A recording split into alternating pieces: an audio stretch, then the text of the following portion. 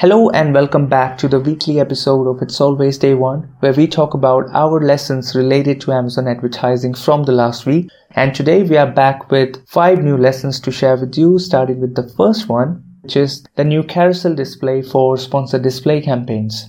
So this is a new creative that Amazon has launched exclusively for sponsored display campaigns, and it's only going to show on mobile. So shoppers will now be able to see more information through this creative about the product and brand by swiping right. So there are 3 boxes, and each time there's one box appears as you swipe right, you can see the next one.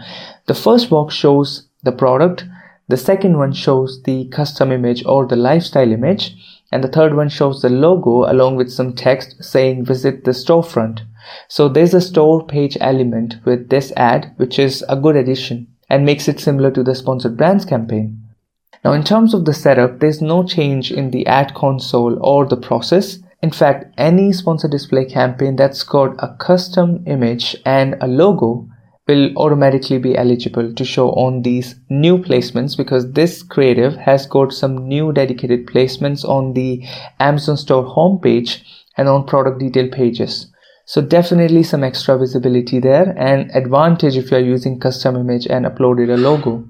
From the looks of it, the creative looks more engaging and it may help with better product discovery and conversion. And hopefully we'll start seeing that breakdown in the reports.